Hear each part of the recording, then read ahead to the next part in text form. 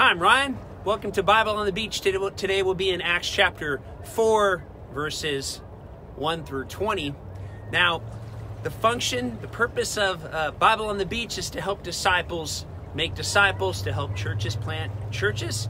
So I do this because it's our goal to teach the whole Bible on the Beach 20 minutes at a time to help you grow, to help you feel like you have the tools that you need to connect with God every day and to grow in your relationship with Him. So having said that, let's open our Bibles to Acts chapter 4 today. Let's see what God has to say to us. Now, Acts chapter 4 starts out, Peter and John have been arrested and they have been brought before the authorities to give an account for their preaching. Now, if you'll remember back in Peter's life, he had actually denied Jesus 3 times before people. He had wrestled with anger management. He chopped a guy's ear off. Peter had every reason to feel disqualified in what he was doing for God. I just want to pause right here. You don't have to serve God for 5 minutes to feel like you're not good enough. You'll have things in your past that you'll regret. You'll have things that you said. You'll have things that you did. You'll have things that you wish you could take back. You wish you could go in a time machine. And we don't have a time machine. What we have is God's grace and His mercy to forgive us of our sins, to encourage us to keep going forward in our calling. Now, Peter was a mixed bag, just like we are. He was full of strengths and full of weaknesses, but Peter had an ability to keep going, and I'm hoping that you'll have the ability to keep going in your life no matter how discouraged you feel. So Peter had made all of these mistakes, and Jesus has said, no, you're the rock, you're Peter, and I'm going to build my church on your confession, and also you as a person. I'm going to use you as a catalyst for what I want to do at the very, very beginning of expanding this thing called the church. And so we pick it up in Acts chapter 4. Peter is slowly overcoming all of his flaws. He's learned how to pray. He's learned how to be patient. He actually did pretty good with his first message. On the day of Pentecost, God used him to bring a lot of people into the church. That was the fun part. Speaking to big crowds is the easy part and the fun part. Now comes the tough part. He's falsely accused. He's going to end up in prison here. And he gets to testify about what God has done in his life to a hostile audience. So we find that when we serve God, we get both the good and the bad. We get both the things we like and we don't like, and that's all part of the package. Contrary to what we promote in North America, which is essentially just one mountaintop to another. No, life's full of valleys, difficulties, tests, all kinds of things will come your life. It's okay, it's normal. That's what it means to follow Jesus, just like it did for Peter and John. So let's pick it up here. It says the teaching and preaching of Peter and John angered the priests. So sometimes you can speak the words of God and everybody doesn't like it and everybody doesn't love it. The reality is sometimes when you teach the Bible, some people love it and it makes other people angry. That's just part of teaching the Bible. And by the way, if you teach it accurately and correctly, you'll have both those responses. It doesn't matter if you're having a tiny humble church in a coffee shop. There'll be people that love it and hate it. You can have a giant church. There'll be people that'll love it and hate it. It's a test of leadership when you learn that your audience is for one person, it's God. Are you doing what God's asked you to do? That is what success is if you're a believer, and this is what God had called Peter and John to do. It says he angered the priests, the captain of the temple police, and the representatives of the Jewish sect of the Sadducees. They were furious that the people were being taught that in Jesus there is a resurrection from the dead. Now they didn't believe in the resurrection of the dead, so they were angry about it. You'll get some people in life, they'll love you as long as you say everything they say. Or there'll be people that'll love you in life as long as you believe everything they believe. And you'll have people that'll love you in life as long as you feel everything they feel. And a test of leadership is, do we teach what God wants us to teach? Do we behave the way God wants us to behave? Do we do the things that God wants us to do, regardless of how other people feel about it?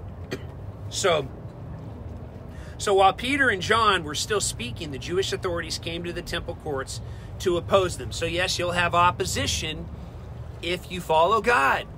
Everything isn't perfect all the time. Now, they had them arrested, and since it was already evening, they kept them in custody until the next day. So, yet there were many in the crowd who believed the message, bringing the total number of men who believed to nearly 5,000. So, early on in the church, there had been a great foundation laid. There had been a lot of prayer, really good leadership. They're really together in unity in what they're focused on. They're coming together as a team of early believers in Jesus, and God's really moving powerfully through them, so much so that God felt comfortable adding that many people into the church. You know, God adds the people to the church. We don't add the people to the church. God adds the people to the church. And so sometimes God adds the people when God feels like they're ready to come in, not when we want them to. So sometimes God tests us in our leadership. Now, men numbering almost 5,000. So back in those times, they didn't necessarily count women and children with that number. So we know that it was more people. Now, verse 5 says, the next day, many Jewish leaders, religious scholars, and elders of the people convened a meeting in Jerusalem. Annas the high priest was there with Caiaphas, John, Alexander, and others who were members of the high priest family. They made Peter and John stand in front of the council as they questioned them, saying, tell us by what power and authority you have done these things. So now this is a blank slate for them to talk about Jesus. They had asked, tell us by what authority you do these things. And now it gets really fun because Peter goes off. Now, we know that Peter went off because verse 8 says, Peter, filled with the Holy Spirit, answered. So let me ask you a question. When people ask you a question about God, are you full of the Holy Spirit when you answer? This wasn't written just so that we could read about how Peter responded. There's something in there about how we're to respond. So we're to respond, we're always to say, God, fill me with your Holy Spirit and give me the right way to answer this person in this situation. Now, are we being put on trial today for doing an act of kindness by healing a frail, crippled man? Now, he asks a question back to them, saying, now, why are you bringing us in? Why are you making such a big deal about this? We healed a guy that was actually hurting. And so he says, well then, you and everyone else in Israel should know it was by the power of the name of Jesus that the crippled man stands here today completely healed. So Peter immediately says, we did not do the healing. Jesus did the healing. It's important to remember and always point to God whenever beautiful, miraculous things are happening. God likes it when we give him the credit. He doesn't like it when we try and take the credit. Now he says, you crucified Jesus Christ of Nazareth, but God raised him from the dead. This Jesus is the stone that you, the builders, have rejected, and now has become the cornerstone. Now, Jesus was sent to his own people, the Jewish people. Some received him, some did not. They were looking for a political savior. They didn't find a political savior. Today, people are still looking for a political savior. The nature of politicians is not to save people. It's God's job to save people. Politicians can move the markers on the field to benefit certain groups of people. That's their function. They're supposed to try to create the best laws and whatnot for the greatest amount of people. Sometimes they're successful in that, sometimes they're not. Depends on the heart of the leader, depends on how long they serve. Jewish people were looking for a political leader. Jesus wasn't a political leader. Jesus is not a political savior. Jesus is a spiritual leader who's a spiritual savior. Big difference. Now, this Jesus is the stone that you, the builders, have rejected, has now become the cornerstone. There is no one else who has the power to save us. Listen, politicians and politics don't save people. Jesus saves people. This was an early battle in the beginning of the church. It's still going on now. And sometimes you get people that want certain people to save them. Only Jesus can save. For there's only one name to whom God has given the authority by which we must experience salvation in the name of Jesus. So this is again just saying, again, I'll just read it. For there's only one name by whom God has given authority by which we must experience salvation, the name of Jesus. So he makes it really clear. Look, you're looking for me to save you. I can't. You're looking for John to save you. I can't. The miracles that we did, they can't save you. It's Jesus who saves us. Now, look at verse 13.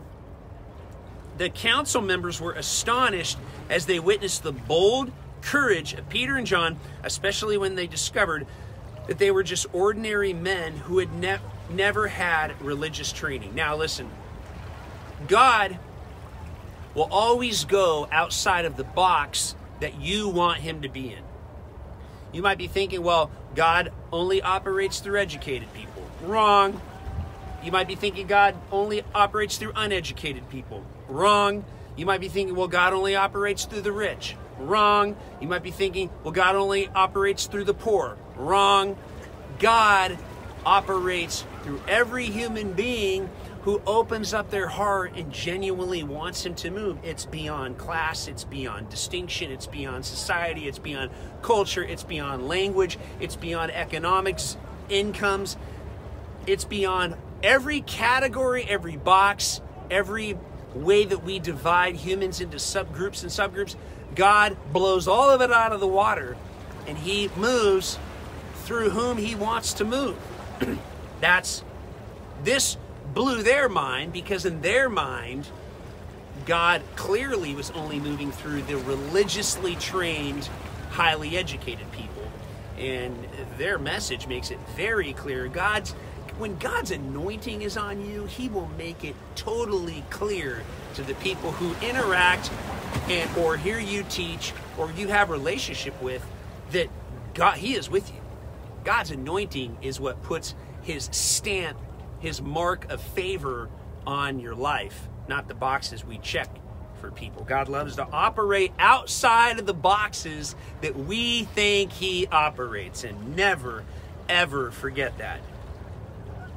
Now, they then began to understand the effect Jesus had on them simply by spending time with him. Now, this is a huge point.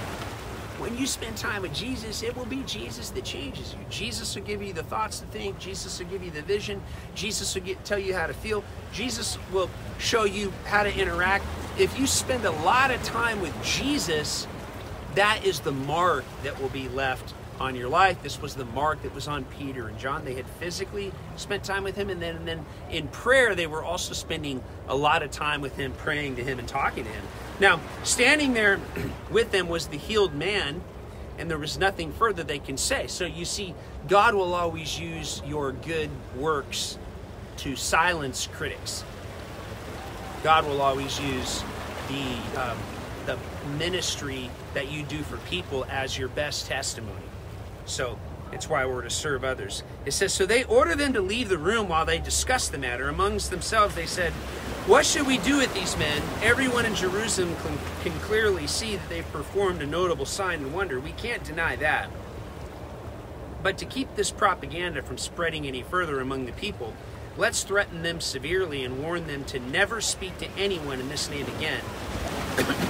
So they had them brought back in before the council, and they commanded them to never teach the people or speak again using the name of Jesus.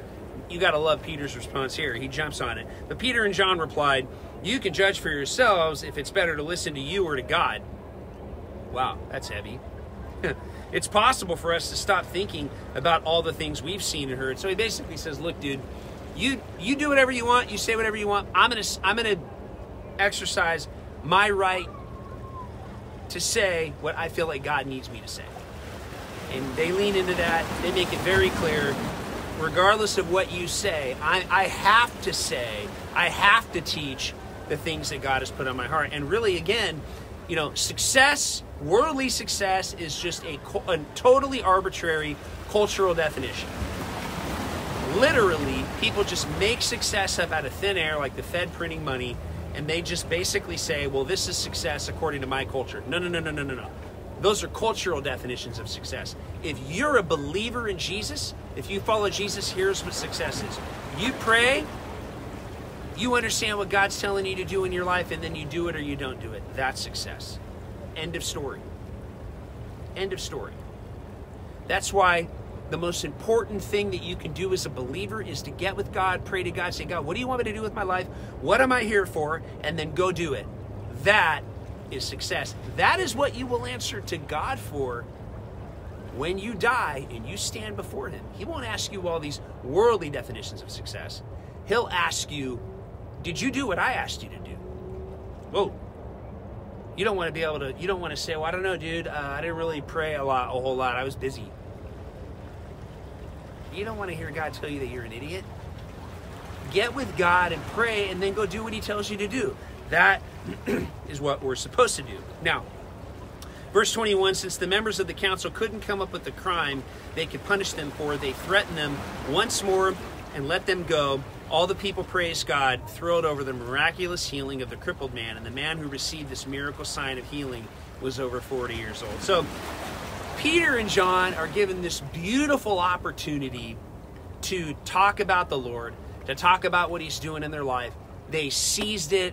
They spoke exactly what God wanted them to speak, and God used them. I want to ask you a question. Are you doing what God's asked you to do in your life? I want you to close your eyes. I want you to pray right now. I want you to take this moment and say, God, show me what it is that you want me to do while I'm here on earth for you. Show me.